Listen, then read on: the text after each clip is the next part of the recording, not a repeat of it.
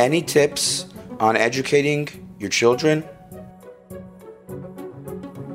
So I want to say something and maybe take a little bit of time, because this is such an important subject and this is our future. And a lot of times people are well-meaning, but sometimes do things not in the proper way, and it has a very negative and problematic effect on the future. There's a Gemara in the end of Gittin, where the Gemara discusses Shalish Deyes Benashim. The Gemara is talking about 3 ways that a person relates to their wife, which in truth is a question of education of how to affect other people, in which way to do it. And the Gemara talks about that there's one husband who he locks his wife up in the room. He doesn't allow her out because he's afraid that if she goes out, she'll mix with the wrong crowd and she'll come to do things that are wrong. And so he keeps her locked up. And this person, what ends up happening often is that she specifically goes and does things wrong specifically because of that. Second type of person is someone who does the exact opposite, the opposite extreme. He sees his wife mingling with the wrong crowd, going in the wrong places and doing the wrong things, and he doesn't say anything, it doesn't bother him. The third type of person is a normal person who does things in a normal way, who knows how to do things in the proper middle path, so to speak. The Gemara brings an analogy for it. And the Gemara says there's 3 people eating soup. One person, he eats soup and a fly falls in his soup. He spills out the soup with the fly.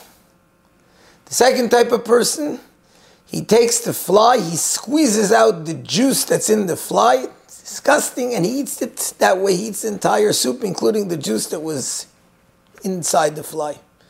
And the third type of person takes out the fly, he throws out the fly, and he eats the soup.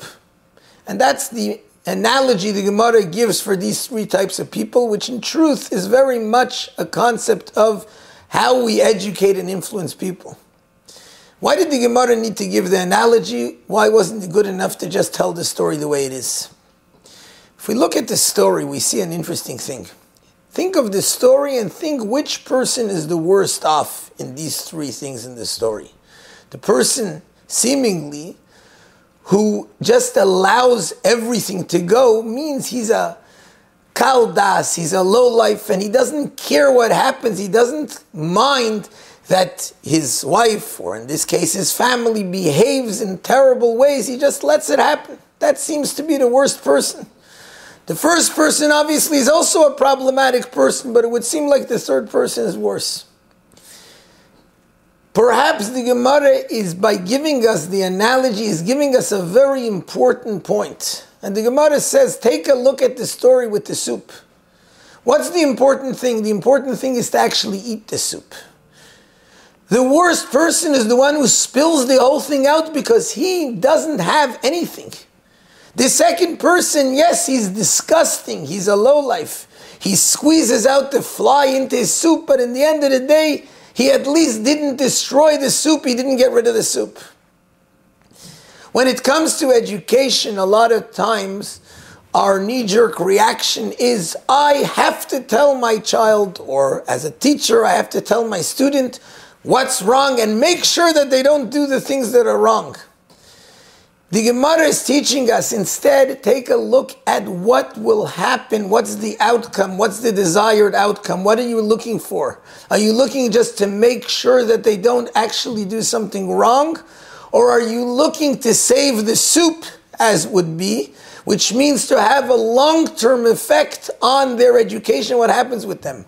I could have been 100% right and done the right thing, from my understanding of teaching the child and showing them how wrong they were. But in practical terms, what I did was, the outcome that I got was nothing. I just destroyed the child. And on the other hand, I could look away terribly and not say anything about what they did. But the outcome, the desired outcome, will be that I saved the soup, that I saved the child, and I saved the future of the child. There's one thing that's extremely important. There was a teacher who, years ago, who wrote to the Rebbe, and he said to the Rebbe, my friends in teaching, they say to me that what I'm doing in teaching is all wrong. Why? Because I'm close to the children, I play with them, I play ball with them, I tell them stories. And my friends tell me they need to have someone who they can look up to. They need to have someone strict, someone who will set the terms of the way things have to work for them. And the teacher wrote into the Rebbe and he asked the Rebbe, am I right or are they right? And the Rebbe answered the following. The Rebbe said, even if perhaps in the past it worked to educate in a way of gvura, of severity, and the Rebbe says, and that itself is doubtful whether it worked in the past. In our time, it definitely doesn't work. The only way to educate is with love and closeness. And the Rebbe continued to say, the children of today don't need to be told what they're doing wrong. They know better than us what they're doing wrong. They don't need to be shown how wrong it is because they beat themselves up all day long for what they're doing that's wrong. They need to be given encouragement and strength to be able to stand, to be able to do what's right. And the truth is that when we look at the children of today specifically, they're living in a kafakela.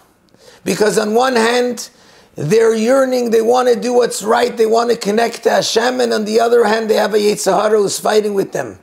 They're being beaten up all day for the Yetzer Hara, and they're beating themselves up, and they don't know how to deal with it. The people who are supposed to be helping them and protecting them, the people who are supposed to be encouraging them and giving them the courage and the encouragement to be able to fight against this terrible Yetzer Hara, instead sometimes turn into their enemies. They join the enemy side. They join the enemy team. They start, instead of helping and encouraging them, shouting at them and rebuking them and putting them down. That's exactly what the child needs to be saved from. Saved from their own issues, their own beating themselves up, by giving encouragement, and it's the parent or the teacher, the adult whom they trust, who they're waiting to get those words of encouragement from. That's the most important thing they need. And then they themselves will know how to do the things that are right.